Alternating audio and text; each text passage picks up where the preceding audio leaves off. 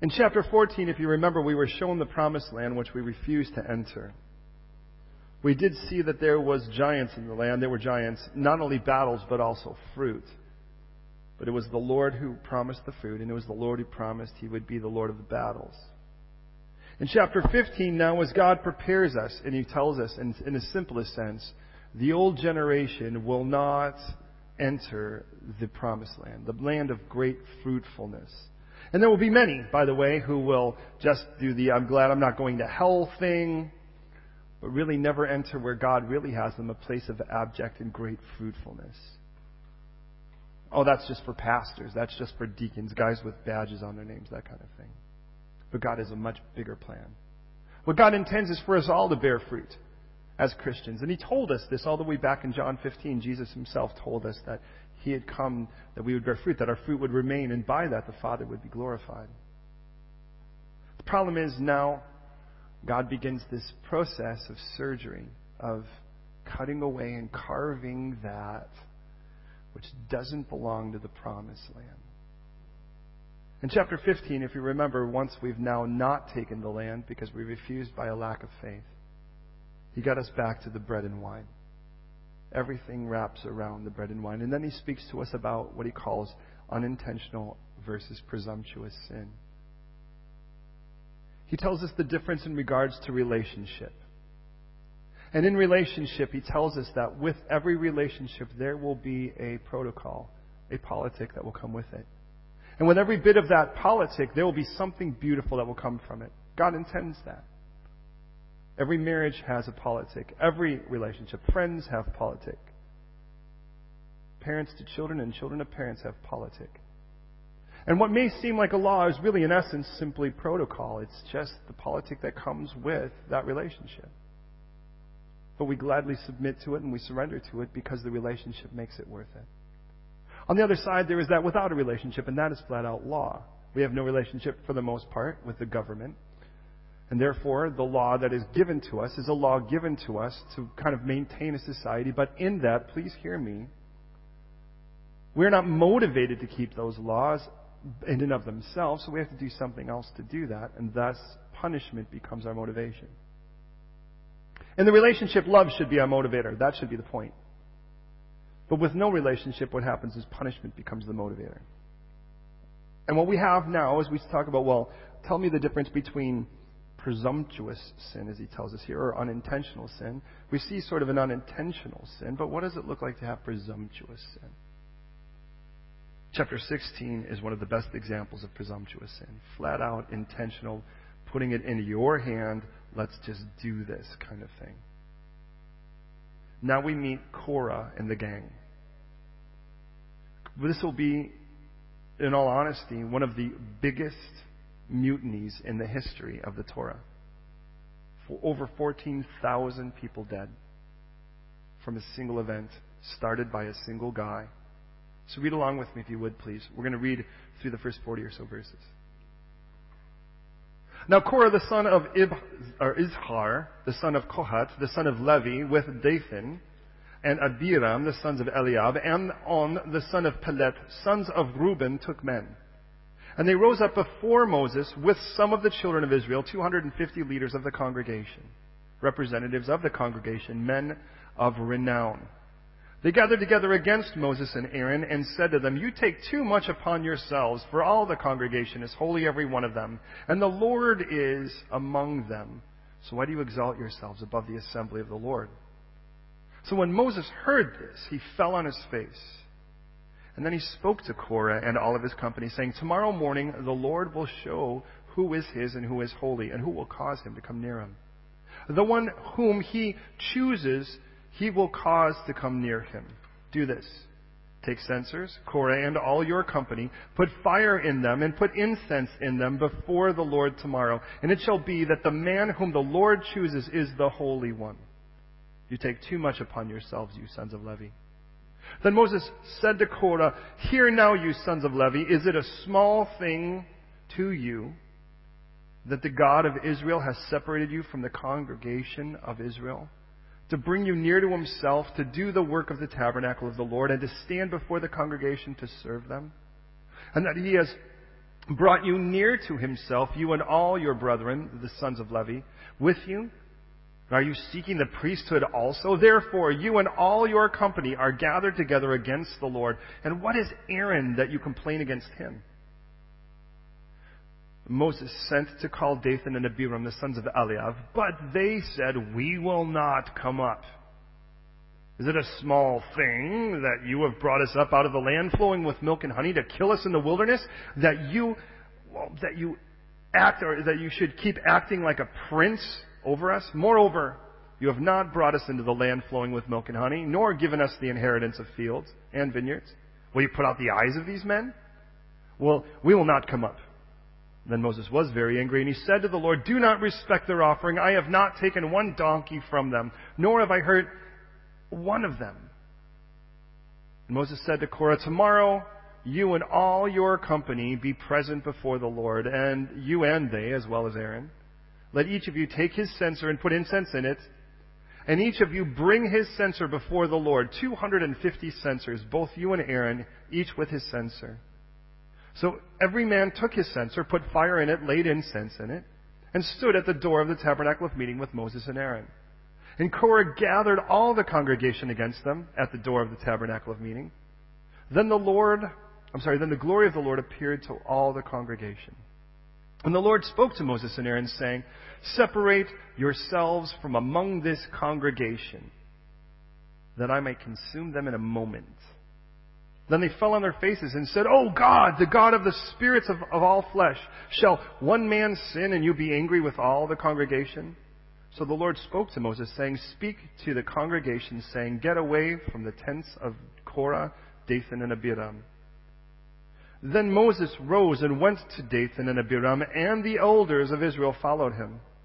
And he spoke to the congregation, saying, depart now from the tents of these wicked men, touch nothing of theirs, lest you be consumed in all their sins. So they got away from around the tents of Korah, Dathan, and Abiram.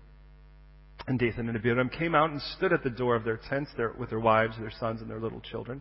And Moses said, by this you shall know that the Lord has sent me to do all these works, for I have not done them in my own will, or of my own will. If these men die naturally, like all men, or if they're visited by the common fate of all men, well, then the Lord has not sent me. But if the Lord creates a new thing, and the earth opens its mouth and swallows them up and all that belongs to them, and they go down alive to the pit, then you will understand that these men have rejected the Lord. Is there a part of you, if you're one of those guys, you get a uh-oh feeling inside of you at this moment? Now it came to pass, as he finished speaking all these words, that the ground split apart under them, and the earth opened its mouth and swallowed them up with all of their households and all the men of Korah with all their goods. So they and all those with them went down alive into the pit. The earth closed over them, and they perished from among the assembly. Then all Israel who were around them fled at their cry, and they said, lest the earth swallow us up also. And a fire came out of the Lord and consumed the 250 men who were offering incense. And then the Lord spoke to Moses, saying, tell Eleazar, the son of Aaron, the priest, to pick up the censers out of the blaze, for they are holy, and scatter the fire some distance away. The censers of these men who sinned against their own souls, let it be made into a hammered plate as a covering for the altar, because they have presented them before the Lord. Therefore, they are holy, and they shall be a sign to the children of Israel. So Eleazar, the priest, took the bronze censers with those who were burned up, had presented, and they were hammered out as a covering for the altar to be a memorial to the children of Israel, that no outsider who was not a descendant of Aaron should come near to offer incense before the Lord, that he might not become like Korah and his companions, just as the Lord had said to them through Moses. So let me do this. I'm going to run over there really quick, and then we're going to pray. Hold on one second. Think about that. That's like your Selah. Ooh. Which channel is this one?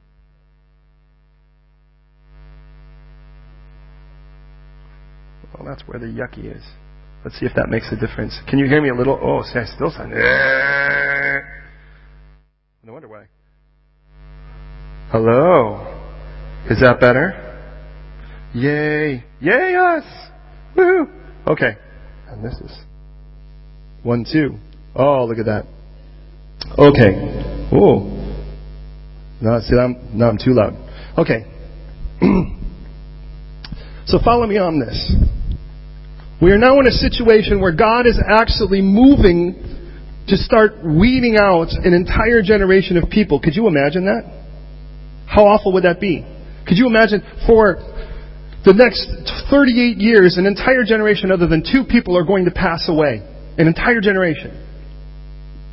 And all of a sudden in this becomes our really first major punitive response from God.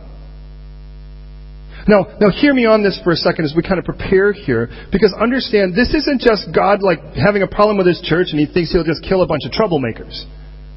So understand that Korah, in the simplest sense, that there's a Korah in every one of us. That inside every one of us there's a guy a lot like this that God is going to want dead if we're really going to be the person God called us to be, and He wants us fruitful. So if I could title this, I would call this Killing the Korah in Me. Or killing the Korah in all of us.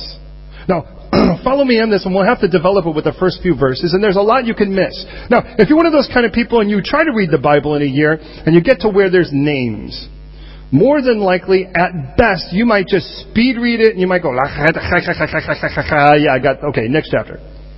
But if you do that, then you miss a lot of the depth that God has, because obviously, the book's big enough, and God is only picking specific things. And part of it is this particular person. Now listen, we read Korah the son of Izhar. Do you see that there? That's verse 1. Korah, by the way, his name means ice. So if you're like, Korah, it's like ice. Anyways. And we read that he's the son of Izhar, which means oil, and he's the son of Kohath. Now, whoop-de-doo, right? The son of Levi. And then we have these other guys. We have Dathan. Dathan, by the way, his name means like by a fountain or of a fountain. Abiram means my dad is exalted. Who names their son, my dad is exalted? Do you ever think about that? Well, he's the son. His dad's name, by the way, means God's my father. So I guess it runs in the family. And then there's a guy that we only read of in verse 1 named On. And I'd like to think that maybe the reason why On was because somewhere down the line he gets off this crew. He's the son of Pelet, which means swiftness, and these guys are sons of Reuben. So in the simplest sense, follow me on this, we have 4 characters here in this first verse. The leader, the ringleader, his name is Korah, and then we've got these guys, Dathan and Abiram, the brothers, and On, these 3 guys were sons of Reuben. Now, we do know that this first guy, Korah, by the way, again, he's a son of Levi. He's from a different tribe altogether. But here's the part you might miss. That his dad, what was Korah's dad's name? This shouldn't be very difficult. Take a look at it. What's his dad's name? Izhar. Excellent. Now, I'm going to read you a verse from earlier in this book in Exodus chapter 6. And as I read you this verse, I want you to listen closely, and it'll be a quick test. Ready? In chapter 6, verse 18 of the book of Exodus, we read this. The sons of Kohath were, notice that Izhar is the son of Kohath. The sons of Kohath were Amram, Izhar, Hebron, and Uzziel. Now here's my question to you. You ready? Amram, Izhar, Hebron, Uzziel. Which son, 1, 2, 3, or 4, was he of Kohath? It was the second one. The sons of Kohath were this. Listen, Amram, Izhar, Hebron, and Uzziel. Can anyone tell me the name of the first son? Amram. Does that name sound familiar to any of you? Maybe, because Amram happens to have a couple children too in that chapter. Amram's sons are named Aaron and Moshe, or Aaron and Moses. So get this. The oldest son has a couple kids. 3 at least, we know, because they have a sister as well. Aaron and Moses. Second brother happens to have a couple kids too. Or at least one that we know of named Kohath here. Named Korah. What relationship then does that mean between Korah and Moses? They're cousins. Did you get that? More than likely, Moses is the older, Aaron even older yet. So get the idea here that these guys were relatives. Which means, by the way, and I imagine these guys probably went through a lot of this slavery, got the whipping, got the beating, but then there was that boy, that cousin of mine that was all the way in the palace, remember that? And then he disappeared and he comes back and he wants to save every one of us. That's the relationship we have between these 2 guys. But then we have these other guys, these other 3, Dathan, Abiram, and On. Can you tell me what tribe of Israel they're from? close. Was that Reuben? Yeah, all I heard was, Dad! Yes, the tribe of Reuben. Now, follow me on this. And again, if this sounds like too much technical, don't worry, we're getting into the text here in a moment. But first of all, we have two guys, and they're kind of, in essence, fighting cousins, or if I could, kicking cousins. And then we have these other three guys that we know of here as Dathan, Abiram, who are brothers, and this third guy, On, who are from the tribe of Reuben. Now, what's interesting, if you will, is that when the prophecies were laid out back in the book of Genesis 49 by the way, the man that we know of as Israel. And he prophesies about all of his children as he sort of offers a blessing. The oldest of his 12 children was a son named Reuben. As a matter of fact, when the baby was born, the name is see a son, or behold a son. That's what Reuben means. Reuven, Ben means son. Sounds really good. He has the oldest position. Well, until number 11 comes along, because that boy's name is Joseph, and he has a great deal of jealousy. But he still has an authority, apparently, over everyone else, but till Joseph shows up. But somewhere down the line, this boy takes one of his father's concubines and lays with her. And in doing that, it's a position of gathering greater authority than everybody. Now understand, what Reuben did was quite simple. He's like, my position isn't enough. I'm going to take more. That was Reuben. Now, as a result of that, in Genesis 49:3, here's what Dad says about him. Reuben, you're my firstborn, my might and the beginning of my strength, the excellency of dignity and the excellency of power, but unstable as water, you shall not excel, because you went up to your father's bed, you defiled it, he went up to my couch. Kind of at the end, he's like sides it. He's like, this is what you did. He went up to my couch. As a result of it, he said, though you may have great inspiration and aspiration, you will not excel because you chose to try to get that which wasn't yours. That's the idea here. So you have a guy who's a cousin of Moses with three other guys that are from the tribe of Reuben. Well, how in the world do those guys get talking? Well, that's why God gave us those earlier chapters and Numbers you could have overlooked. Remember where He put everybody in a place? Interestingly enough, one of those four standards, remember that's if you held up a flag, if you sort of like, Chronicles of Narnia, and then with like three tribes on each side. On the south side boys, in Numbers chapter 10, verse 18, the standard of the camp of Reuben, he oversaw those three tribes, which by the way were Reuben, half tribe of Gad, ultimately, we'll see Reuben, Gad, and we'll see here Simeon as well. And we read this. The standard of Reuben set out according to their armies. Over army was Elitzur, which by the way tells me that Korah wasn't even the leader of the Reubenites, the son of Shedur. Over the army of the tribe of Simeon was Shelumiel, the son of Zurishaddai. And over the army of the tribe of the children of Gad was Elishaph, the son of Duel. And then the Kohathites sent out. Now remember how God had not only put three tribes on each side of the camp. And if you're new to all of this, understand God wants getting them out of the land of out of the land of Egypt, puts them in the wilderness at a place He had promised in Exodus 3, and He wants to be in the center of their camp. That's always the point. God wants to be in the center. And as it's the case, He's like, now, 12 tribes, 3 of you are going to be here, 3 of you are going to be here, 3 of you are going to be here, 3 of you are going to be here, and then the sons of Levi specifically, because He had 3 specific sons, one group from the son will be on one side, one will be here, one will be here, and then that last bit will be just Moses and Aaron. Well, guess who gets to be on the south side with Reuben? The Kohathites. Now what's interesting is the Kohathites were the ones, if you remember when we split you up to do that, they were the ones who had the privilege of all things to carry the ark. They were the ones who got to carry all of the holy furniture. Nobody else got to do that but them. I mean, of the groups that were there were those that carried pegs. There were those who carried, the tent and animal skins. And then there were those who carried the furniture. I mean, of all of the jobs that would have been coveted in regards to the hauling, they got the biggest of them. But it wasn't enough. And that becomes the problem here. So please hear me as we begin all of this. What we have here is a cousin of Moses and 3 other guys who basically, you kind of get the idea, were somehow all on that south side, and they were kind of talking. Who does Moses think he is? Now let me remind you, this was the guy who raised his staff with his brother, and the ground split, the water split and people walked through, and all of Pharaoh's army was drowned. This is the same guy who stood up, who's constantly been interceding when God says, let me wipe him out. And God is constantly setting up Moses to stand in between them and go, God, please don't do that. Please don't do that. And I wonder what would happen if these guys got to be boss. Sounds like this whole story would have been very, very different, and they could have all been wiped out. Aren't you thankful if you were one of them that Moses was the guy in the front? There's the irony in the whole thing. He's the only guy pleading your case, and yet you want him fired. Ironically, there's a group of guys here that will get fired. 250 of them. And they'll get fired, seriously fired, by the end of this. So get the idea here. They're on the south side and maybe they're talking. And as they're talking, they're like, hey, who does that guy think he is? I mean, we're all from the same tribe of Levi. We're all Kohathites in that sense.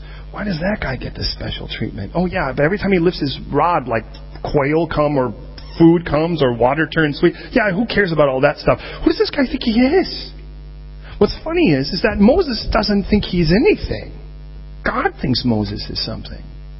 But these guys, and this is the way it's going to play out. Anytime you find a Kohathite or that Kohathite inside of us, there's always that part of us that is always judging somebody else's intentions as superficial and selfish and self-driven. You know why? Because if that were us, that's what we were doing. Because that's why we're thinking that way. So we're already being selfish to think that way. And because we're being selfish, we assume that the other person must be when they're doing that. Oh, well, if I were doing that, that's the case. And it's exposing where your heart really is. So listen. Here's the situation now. It tells us that there are these guys.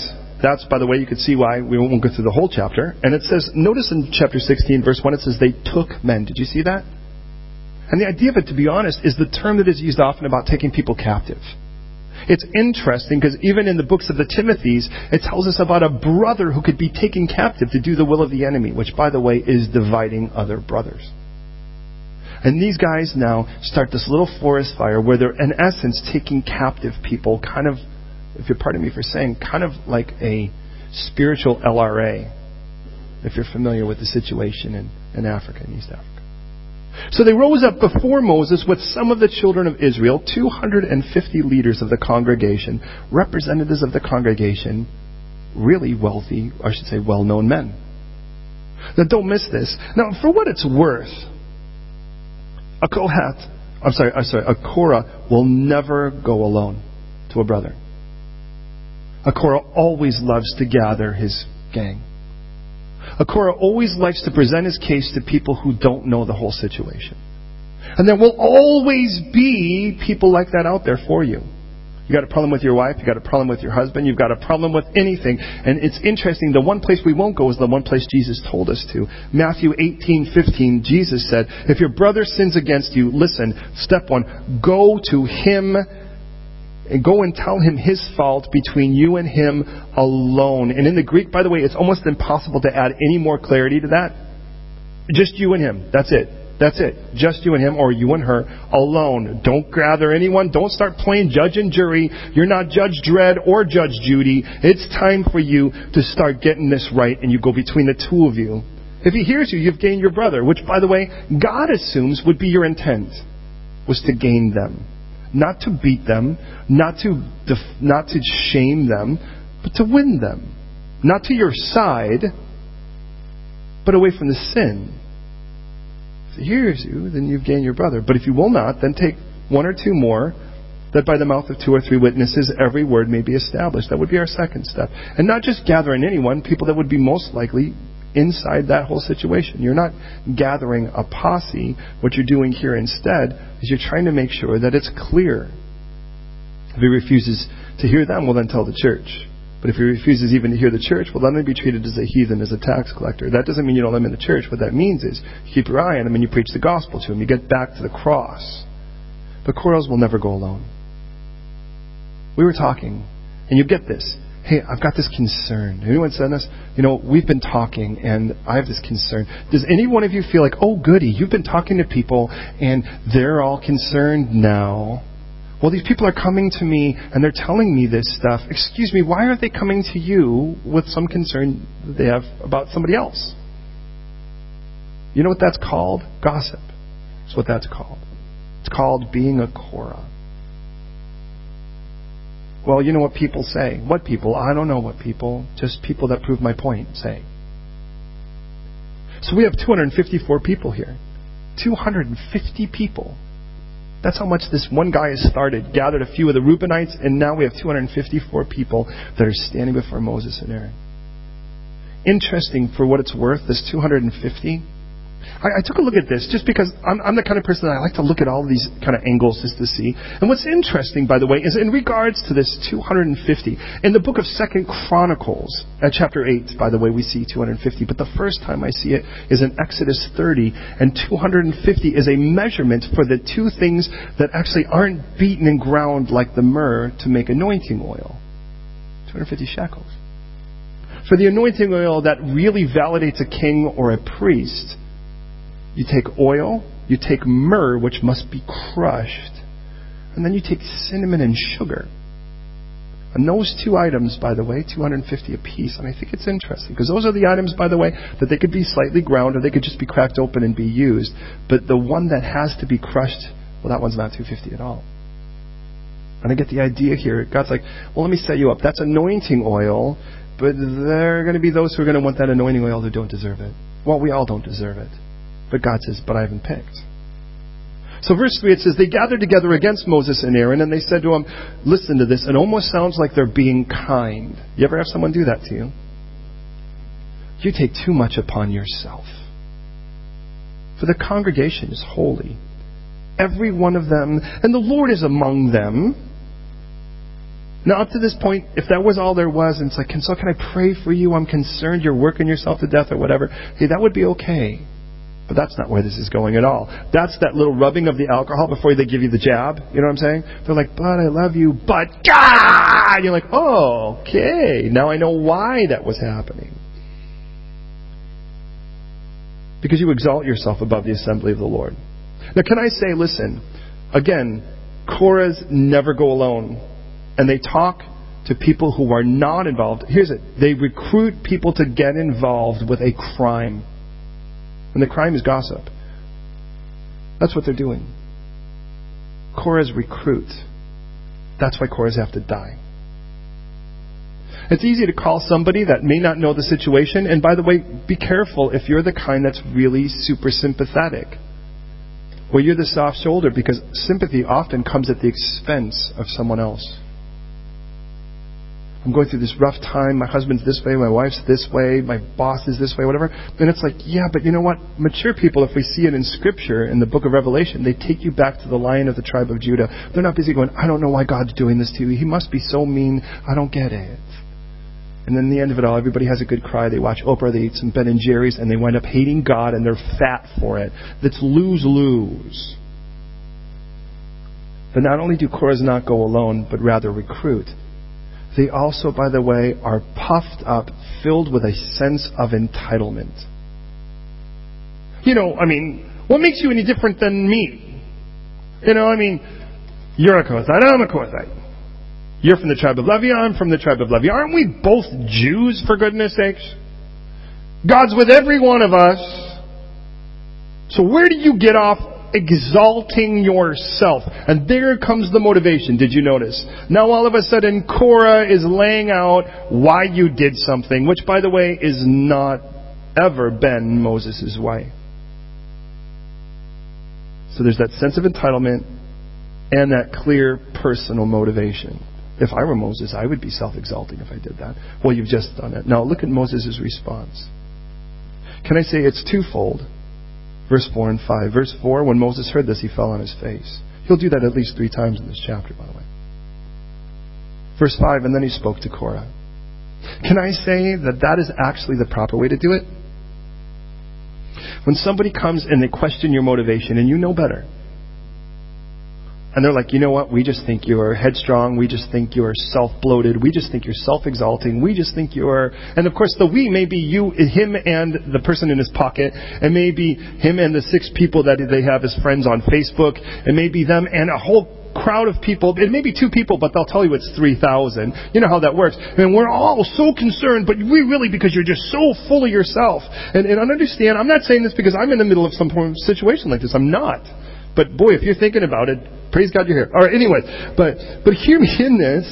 is that Moses first, he falls on his face and then he speaks. Now, I'm a natural fighter, so my natural thing isn't to fall on my face and then speak. My natural thing is to punch someone in the face and then speak. And that's wrong, if you're aware of. Or maybe do that, speak, and then fall on my face because I did something stupid. But what if we fell on our face first, before God? Said, Lord, is there any hint of truth in this? Because let's face it, you don't have to be sane to speak truth. God used a donkey. You don't have to be clever to speak truth. You don't even have to know what you're saying to speak truth. God knows. Is that any humble part of us, and by the way, I've heard it said, you never really know how humble you are until you're humiliated. I don't like that either. I know there's a part of me that's swallowing that jagged pill as I speak it. He fell on his face and then he spoke, and he said to Korah and all his company, tomorrow morning the Lord will show who is his and who is holy, who he will cause to come near him. The one he chooses, he will cause to come near. Interesting, because what Moses is going to say is, you realize he's already called you to come near him, just in a different capacity, but now you want to take a different way about it. Hey, by the way, do you really think that the most important person in the church is the pastor? I don't. The most important person in the church is Jesus. After that, we're even. I'm just seeking to be faithful with what he's called me to. Maybe the Lord just knew I needed this much accountability. But I love what I get to do. In the end of it all, it will not be how much I grew at church. That's not my job. It's how faithful I was to be obedient. Obedience is the one thing God will hold us accountable to. The rest of it's all his anyways. So he says, so here's what we'll do. Verse 6. Take censers, Korah and all his company. Put fire and an incense in the censers and in them before the Lord tomorrow. And it shall be that the man whom the Lord chooses is the Holy One. Now, interesting, this chapter will be a chapter about censers. Next chapter will be a chapter about staffs. And then he says, and he throws it right back in verse 7, oh, you take too much upon yourselves. So you understand, Moses isn't saying, you're trying to fill my shoes? You really think you can fill my shoes? Holmes, you really think you got that in you? That's not what he's saying at all. What he's saying is, you know who you're usurping here. See, God did this choosing. God put this person here. I just happen to be the person. Hey, you want to try to replace me because I did this? Well, then I understand. But if God did this, you got a bigger issue than me to deal with. You are biting off, we might say, you're biting off way more than you can chew, boys. And notice, by the way, what we're going to use here, and this is going to be the key in all of this, is a censer. Now, we're not talking about the kind of thing that goes off when a room is dark and it's been alarmed. A censer is, in the simplest sense, supposed to be made out of gold. Gold, by the way, is supposed to resemble or represent faith, is the idea. And that even takes us into the New Testament, where it tells us that even when you're challenged with a trial, it is to purify that faith that's of greater worth than gold, which perishes even though we're refined by fire. That's the idea. And understand what God says is, I want prayer to be about faith. Now, listen, and please hear me. There's two different ways on that, because there's some people that the whole thing's about having faith in your faith, and that's just kind of the silliest thing I've ever heard. That's like, hey, I believe in the power of praying for my prayer. It's like it's the person that you trust. Faith means trust. Who are you trusting? Now, here's the difference. If I really trusted God, that He was not only strong, but that He was also smart, that I wouldn't be telling God what my dreams are and how He had to fill them. See, faith doesn't move the hand of God. Faith opens my hands to receive what He already has in them. That's the point. So understand, there's that idea that if we were to take the right censer, and it's a golden censer, throughout all of Scripture it's supposed to be a golden censer. We're going to find out 250 of these aren't. But it's a golden censer that would be the idea of something that's faith, and then this idea of prayers. And understand, this was the way it worked. It was we were in an enclosed tent.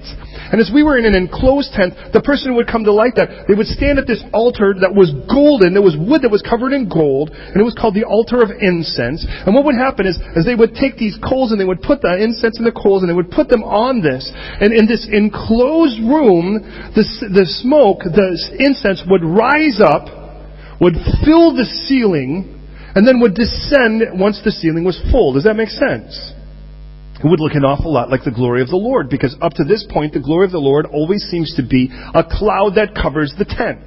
I get the idea here.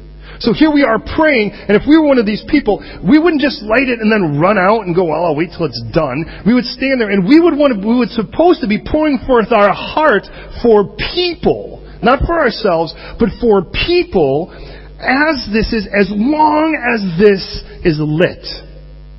And what happens is I'm rising this up, and it's a unique smell, he tells us. You're not allowed to duplicate this or replicate this anywhere. This smell is only supposed to be for this. So you light it, it comes up in this plume, it fills the ceiling like the glory of God, and then it starts to descend. And by the time you are done, by the time I am done, we walk out of there smelling like that. We don't just walk out of there with our hands with a little bit of something on it. The whole room fills up. And when we walk out there, someone walks over and goes, you've been praying, haven't you? I can smell a difference. Because it's coming off of you now. Because you were in there long enough to not just blah, blah, blah, blah, blah, in Jesus' name, hope that's good enough. But now you're there to listen too. That's what prayer is supposed to be. Prayer was supposed to be something that by faith I laid it out. I'm like, God, I know this pleases you. And this scent is supposed to be so good. You're like, that smells good. I says, that's what I want for you. I want when I'm praying, I want you to go, now that's good. And I want it not just to fill your throne room, but I want it to saturate me so that when I walk out of here, this is an entirely different story. But I want it to be a prayer of faith, because if it's a prayer just demanding things, I'm lighting an obscene foreign incense. Do you get it? Now hear me on this, because he says, so let's let the censer tell the difference, okay? Let's let the censer be the thing that proves who's right and who's wrong in this.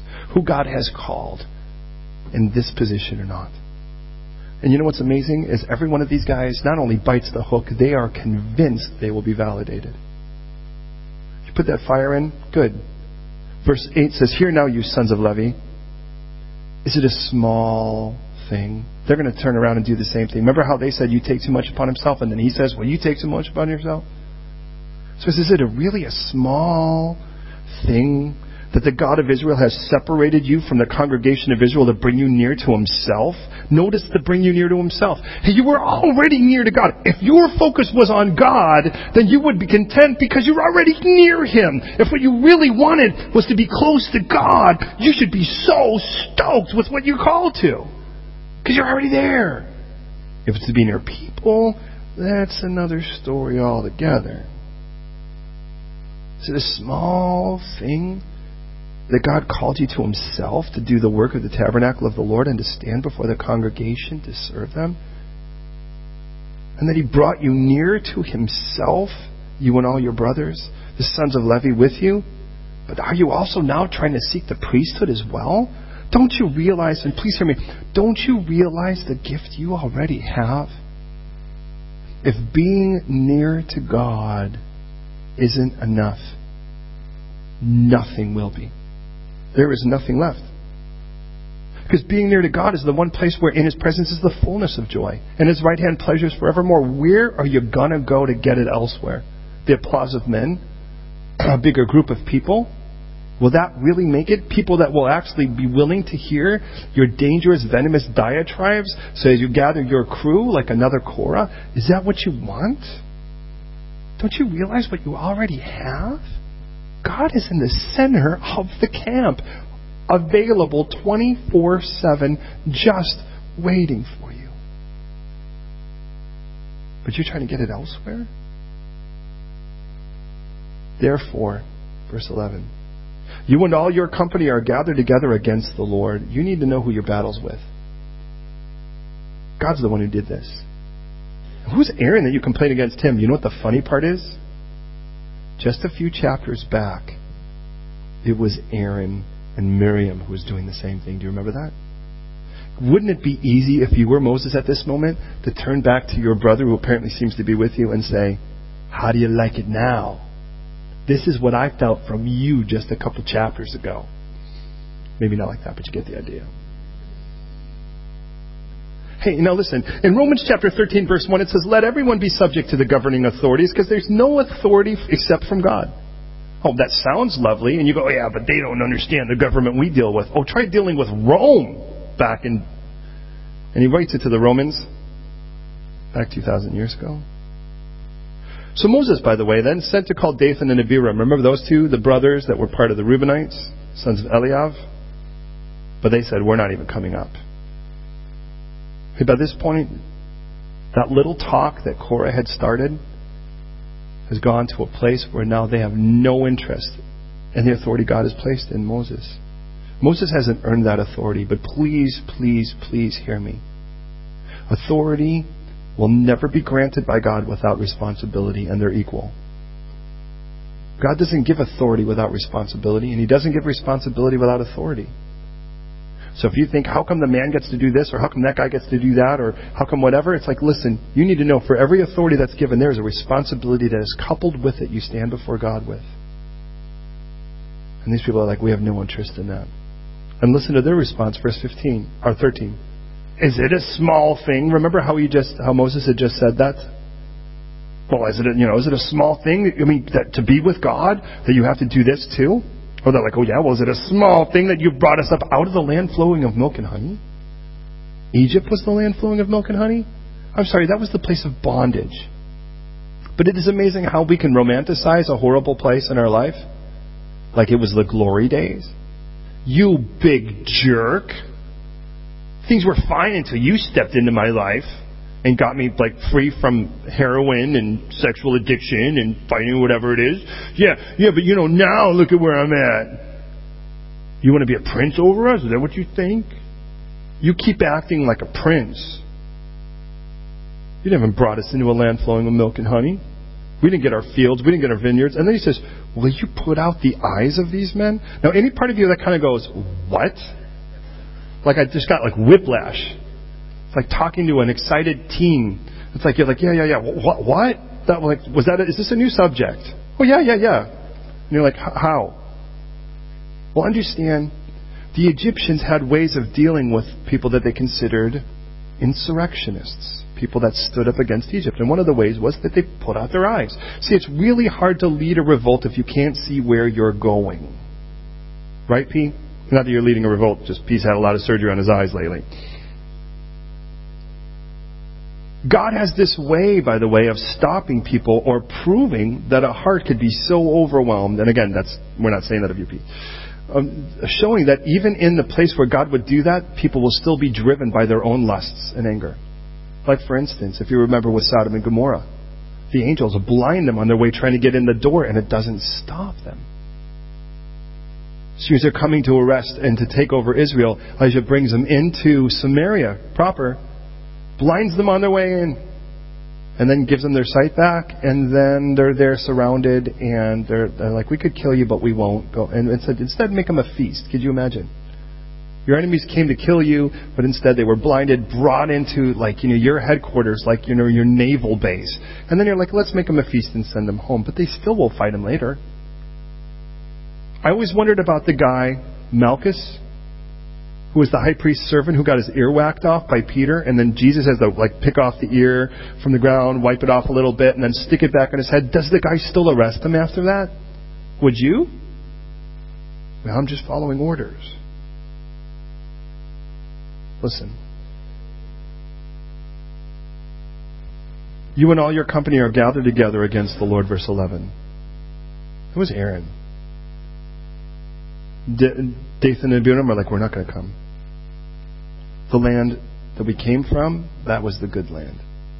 And back then, by the way, we plucked out eyes, and I think you're going to do the same. Notice, by the way, they keep dragging Moses back to Egypt. Moses now got angry. And he said, don't respect their offering.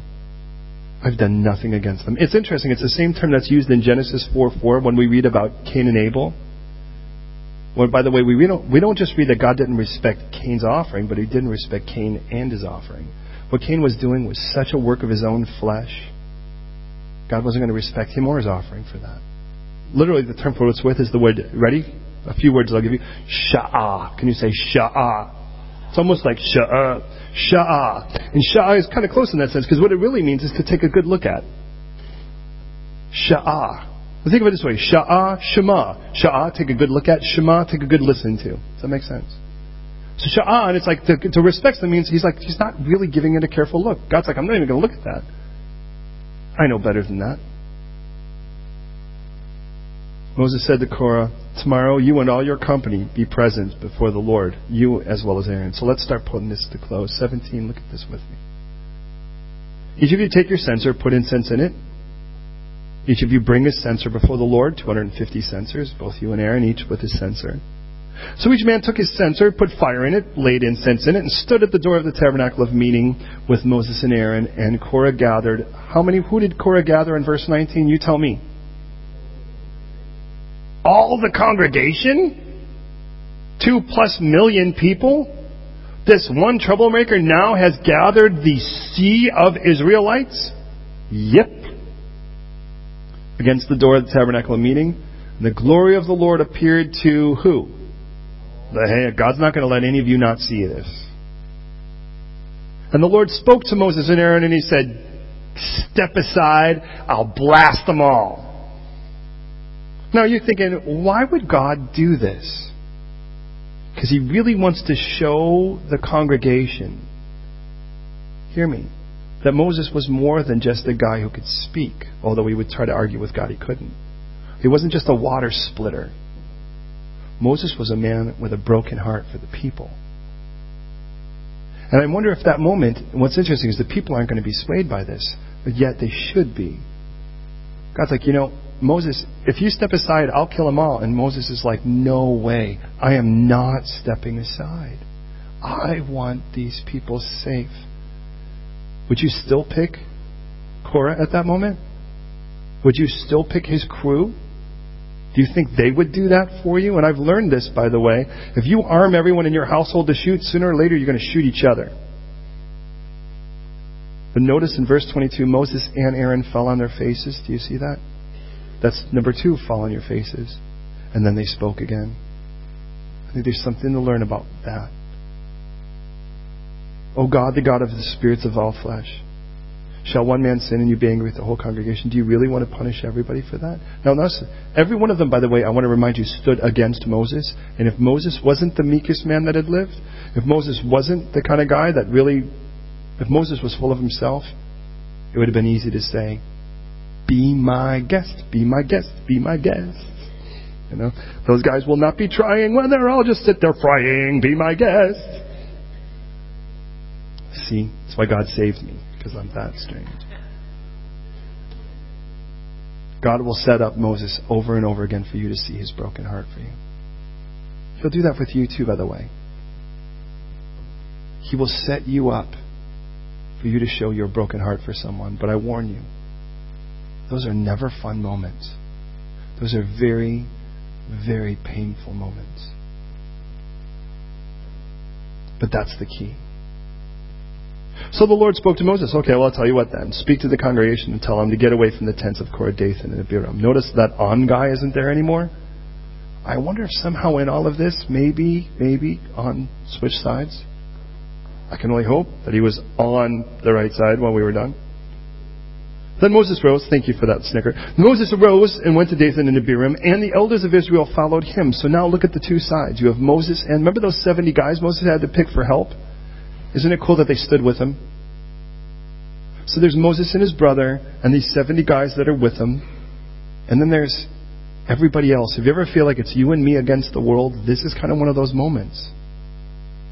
But God said, tell everyone to get out of those tents. And this is perfect advice, by the way. Listen. Don't touch anything of theirs, lest you be consumed. Did you see that word there in verse 26? It's a key word here. In all their sins. Now, please hear me. In Romans 16:17, it says, I urge you, brothers, note those who cause division and offenses contrary to the doctrine you learned, and avoid them. In Titus chapter 3, verse 10, it tells us to reject a divisive man after the first and second admonition. God knows how dangerous this can be. For when God said, tell the congregation, do you know where he went? Moses could have called a meeting outside of that area, but you know where he went? Look at verse 25. He arose Moses rose and went to Dathan and Abiram. Why is that important? If any of you look when you think these guys are going down to the pit with their families in front of them. But when Moses went to Dathan and Abiram, he didn't just speak to the congregation outside their tents because he told them to get out of the tents. He spoke to the ones that were in there too. He spoke to the wife and kids and said, you need to get out of this. You need to get away because this is about to go down. So they all went and stood. No. But get the idea here. Korah's got his crew, remember that? And he's gathered the entire congregation of the people. Do you think he thinks he's right? Would you gather the entire congregation to get slammed? To get humiliated? To show how big of a jerk you really are? Would you want to do that? I kind of get the idea here that Korah really believed he was right. But that didn't make him right. So Moses says in verse 28, by this you shall know that the Lord has sent me to do all of these works, and have not done any by my own will. In Exodus chapter 3, verses 7 to 12, we'll read, by the way, God says this as he speaks to Moses, I have surely seen the oppression of my people who are in Egypt. I've heard their cry because of their taskmasters, and I know their sorrows. So I've come down to deliver them. And if you were Moses like me, I would be like, awesome, go get them, God. And deliver them out of the hand of the Egyptians, and to bring them out from the land to a good and large land flowing with milk and honey, to the place of the Canaanites, the Hittites, the Amorites, Perizzites, Hivites, and the Jebusites. Now therefore, behold, the cry of Israel the children of Israel has come to me, and I have also seen their oppression, which the Egyptians oppressed them. That sounds really good till we get to verse 10. Come now, therefore I send you to Pharaoh. And there's a part of me that goes, oh, wait a minute. You were coming down to do this. I was all for that. God says, yes, I'm coming down through you, buddy. You can see Moses going, I was way good with it until you put me in the equation. Is there anything like you? Remember back in Matthew 10 when Jesus says, the harvest is plentiful, but the laborers are few, so pray that the Lord of the harvest would send harvesters. And we're like, yes, Lord, send harvesters. And then Jesus says, go. And you're like, what do you mean, go? It's like, you said, pray that the Lord of the harvest would send harvesters. Guess what I'm doing? I'm sending harvesters. You're like, no, you're not. You're sending me. And Jesus is saying, yes. Guess what you are now? You are a harvester. And you're like, that's not what I signed up for. Jesus said, you signed up to be my student. This is part of the class. Here's the funny thing. When you're praying for others, know it or not, you're praying for yourself. But you're volunteering to be a part of the solution. Hear me on that. You're volunteering to be a part of the solution. Do you have any respect for a person who simply complains about things but isn't willing to be a part of the solution? So here's what Moses says. Now that I have all your attention, if these guys die naturally, like everyone else, common fate, which by the way, almost everyone else is going to die from something pretty supernatural soon. Or they're visited by the common fate of men, whatever that is.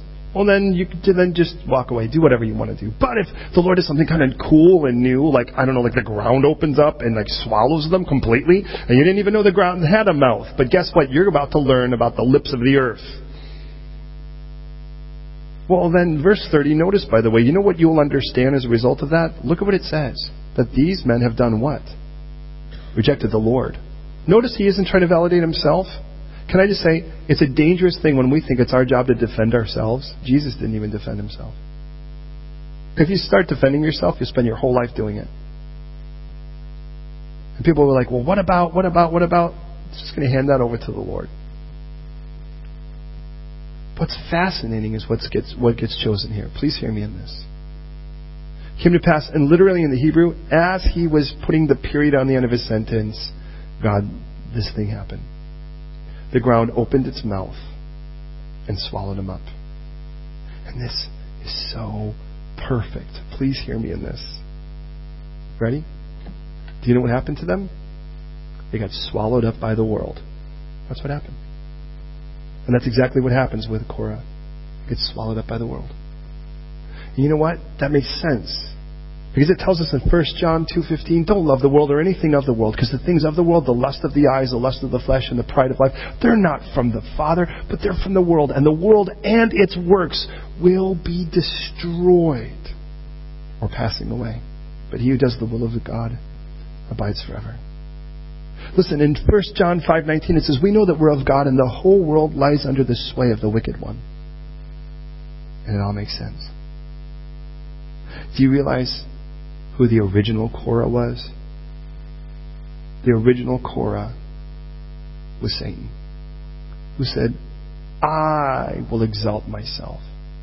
I will stand at the hill of the north. I will sit above the congregation. Who does this God think he is? That, don't you realize, I'm pretty cool looking? God's like, I'm your creator. You could see him going, so? How do we overcome this? Listen. Remember those censers? 1 John 4:4 says this, listen. You are of God, little children, and have overcome them, because he who is in you is greater than he who is in the world. They're of the world, and they speak as of the world, and the world hears them. But please hear me. One chapter later, 5:4, it says, whoever is born of God overcomes the world. And this is the victory that has overcome the world, our faith. You remember a right censer? What's a right censer made out of? Pure gold. See, who is he that overcomes the world? He who really believes that Jesus is the Son of God. That's what God's looking for. You see, this whole thing is saying, how come you have this and I don't? But if I really trusted God was in control, I wouldn't be full of selfish ambition. I would just be busy being faithful with what God's called me to. And then God could put me there if he wants to. So what happens here? You want that victory? I want it with you. I want to have a pure, beautiful censer of gold full of the incense of total surrender, laying it before God and letting God do what he wants to. Verse 34, it says, then all the Israel fled at their cry, and they said, lest the earth swallow us up. Where do you run when the earth opens its mouth? You really think if you run to another place, the earth can't open its mouth there? You'd be better off like trying to find some balloons or something, or trying to flap your wings or something at least. First response is always save yourself here. Oh yeah, and remember how God was going to fire those other 250? Verse 35. And fire came out from the Lord and consumed the 250 men who were offering incense. You don't want to be fired like this. And then the Lord spoke to Moses, and here's how this closes. We only go to verse 40. The Lord spoke to Moses. This is tell Eleazar. Interesting. Not Aaron, but Eleazar. Do you know why? Eleazar is going to be the priest that takes him into the promised land. Remember, Aaron's going to die before that point. Aaron won't be able to go into the promised land, but Eleazar will. So, hey, have your son, Aaron, pick up those censers because they're holy. Scatter the fire a distance away. The censers of these men who sinned against their own souls, let them be made into hammered plates as a covering for the altar, because they presented them before the Lord. Therefore they're holy. They shall be a sign to the children of Israel. Verse 39. So Eleazar the priest took the bronze censers with those that were burned up and presented, and they hammered out a covering for the altar. What's wrong with these censers? They're bronze. Bronze is a symbol of judgment. And I get it. If my faith is not in Christ, and therefore the incense is not that of my surrender, do you know what I'll have? I will have an incense censer of judgment. And I'll tell God, oh, come on, what's wrong? I'm better than that guy. Look at how I'm judging here. I'm better than that person. What does that person think they are? I'm entitled to.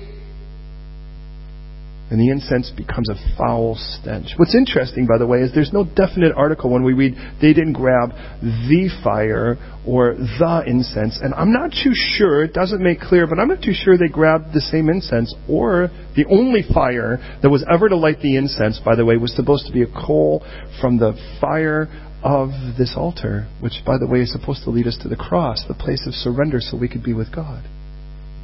And what happens when we don't pull our fire from the cross? What happens when we don't pull the incense of our own surrender? Do you know what it is? It's a selfish, self-centered, self-driven, self-exalting thing. And it's nothing like what looks like Jesus. I get it. Notice in verse 40 it says, let this thing, remember how they're going to hammer it and cover the altar. to be a memorial to the children of Israel, that no outsider who was a descendant of Aaron should come near to offer incense before the Lord, that he might become like Korah and his companions, just as the Lord had said to him through Moses. Now please hear me on this. According to the traditions, the Jewish traditions, and I can't tell you this is scripture, I can just tell you this is what has been taught for at least 1,600 years. That, well, first of all, I know this, that the fire on the altar is supposed to be continual. As long as the camp is set up, that fire doesn't go out. Which tells me that you couldn't put a cover on the thing that just covered the top. Because how in the world do you cover the whole thing in bronze and keep a fire going? You get what I'm saying? What's been said is that the entire sides of this thing were covered in these bronze plates. And I kind of wondered if maybe they could have had gold if they didn't really spend it all on a golden cow not that long ago. Because there was a lot of gold that kind of left back then. Remember that? Ground up into powder, made them drink it. Chances are you're not going to use it later. Do you know, until recent, what was used as mirrors? Pounded bronze. See, pounded bronze, when it's pounded and on fire, when it actually is, it becomes fairly transparent, but it's also very reflective. So what if it is as this is the case traditionally? That means when you went to go and offer your offering before God, do you know what you saw? You saw yourself is what you saw. The sides of that altar. And by the way, can I just say that in regards to the cross? It's so easy to hear a message sometimes, and if this message was all, you just need to change this, and you need to change that, and you need to change this. If you're around your friends or your husband and wife, your elbow could get sore doing this. You got that right? You got that right? Writing it in big letters, and okay, just want to make sure you saw that note. You know, that kind of, but it's like, hey, you got to see yourself at the cross. If you don't see yourself at the cross, what's going to happen is, hey, then you could be busy trying to take someone else there, but we all need him. And by the time this is done, from this point on, interesting, what we'll see in the latter part, which will connect with the next chapter, is that people die. There's 14,000 plus die in a plague. And interesting, because up to this point, there's only been one thing called the plague up to this point. And it's the same thing when a king will actually offer incense, and he shouldn't be doing it either. What happens to him?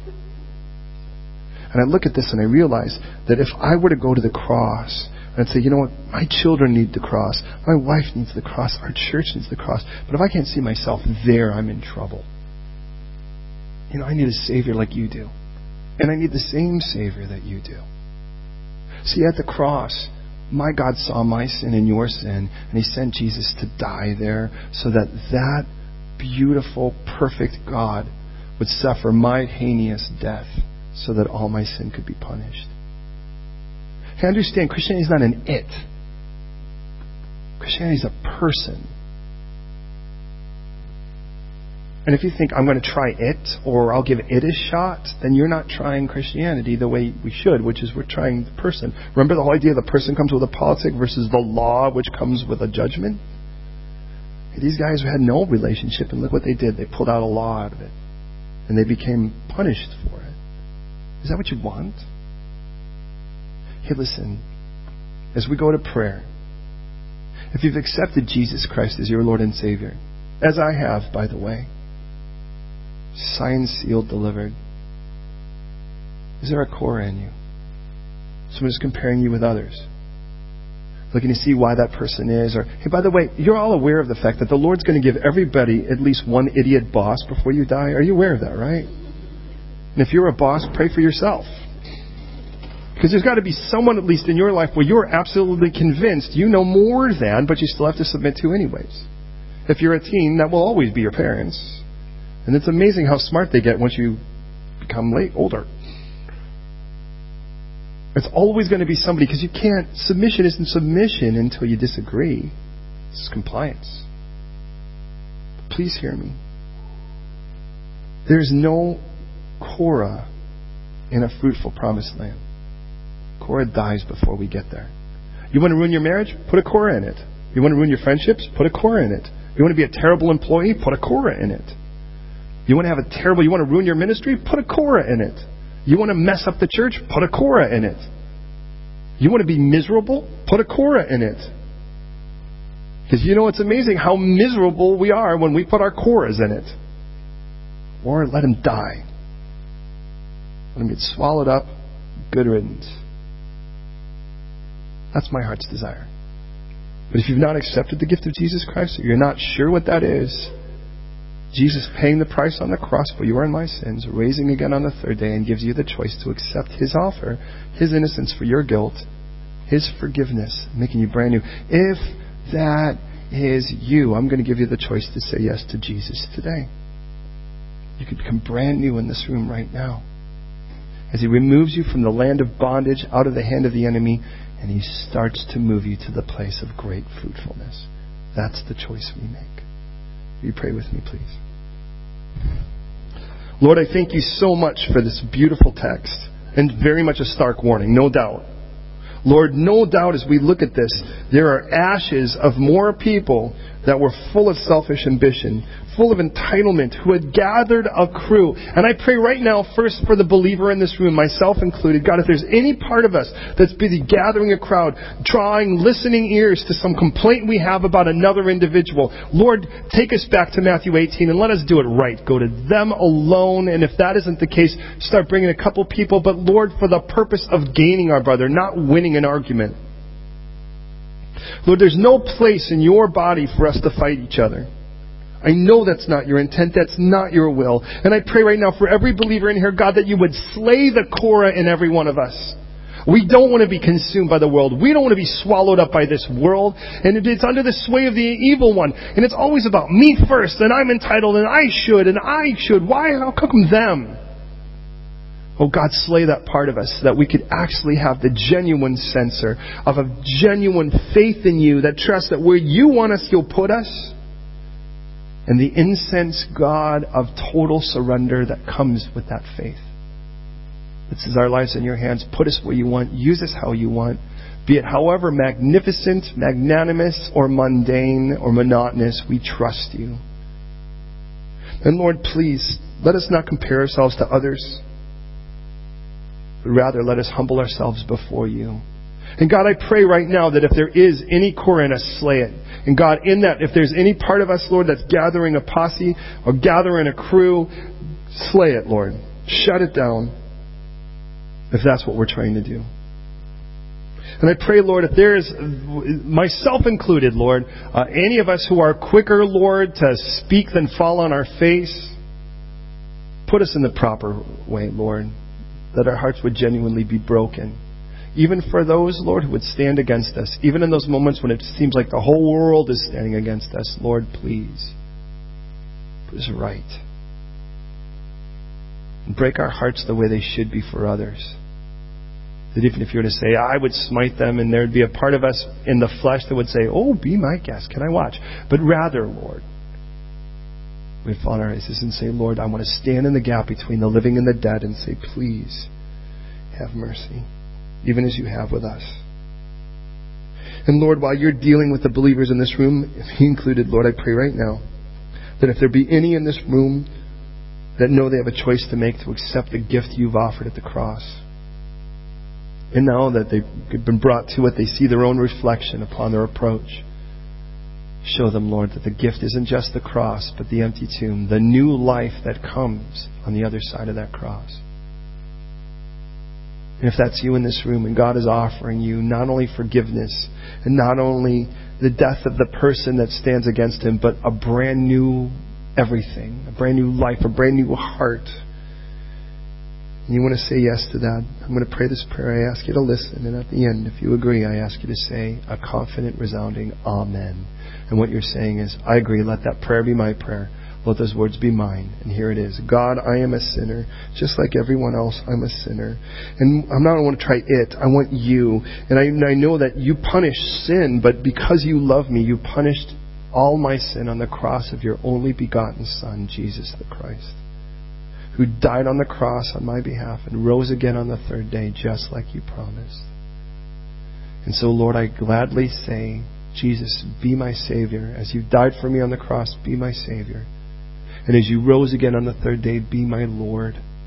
Lead me, love me, guide me. And as You do, make me the person You intend. Deliver me, Lord, even from myself, I pray. Jesus, in Your name. If you agree, I ask you to say, Amen.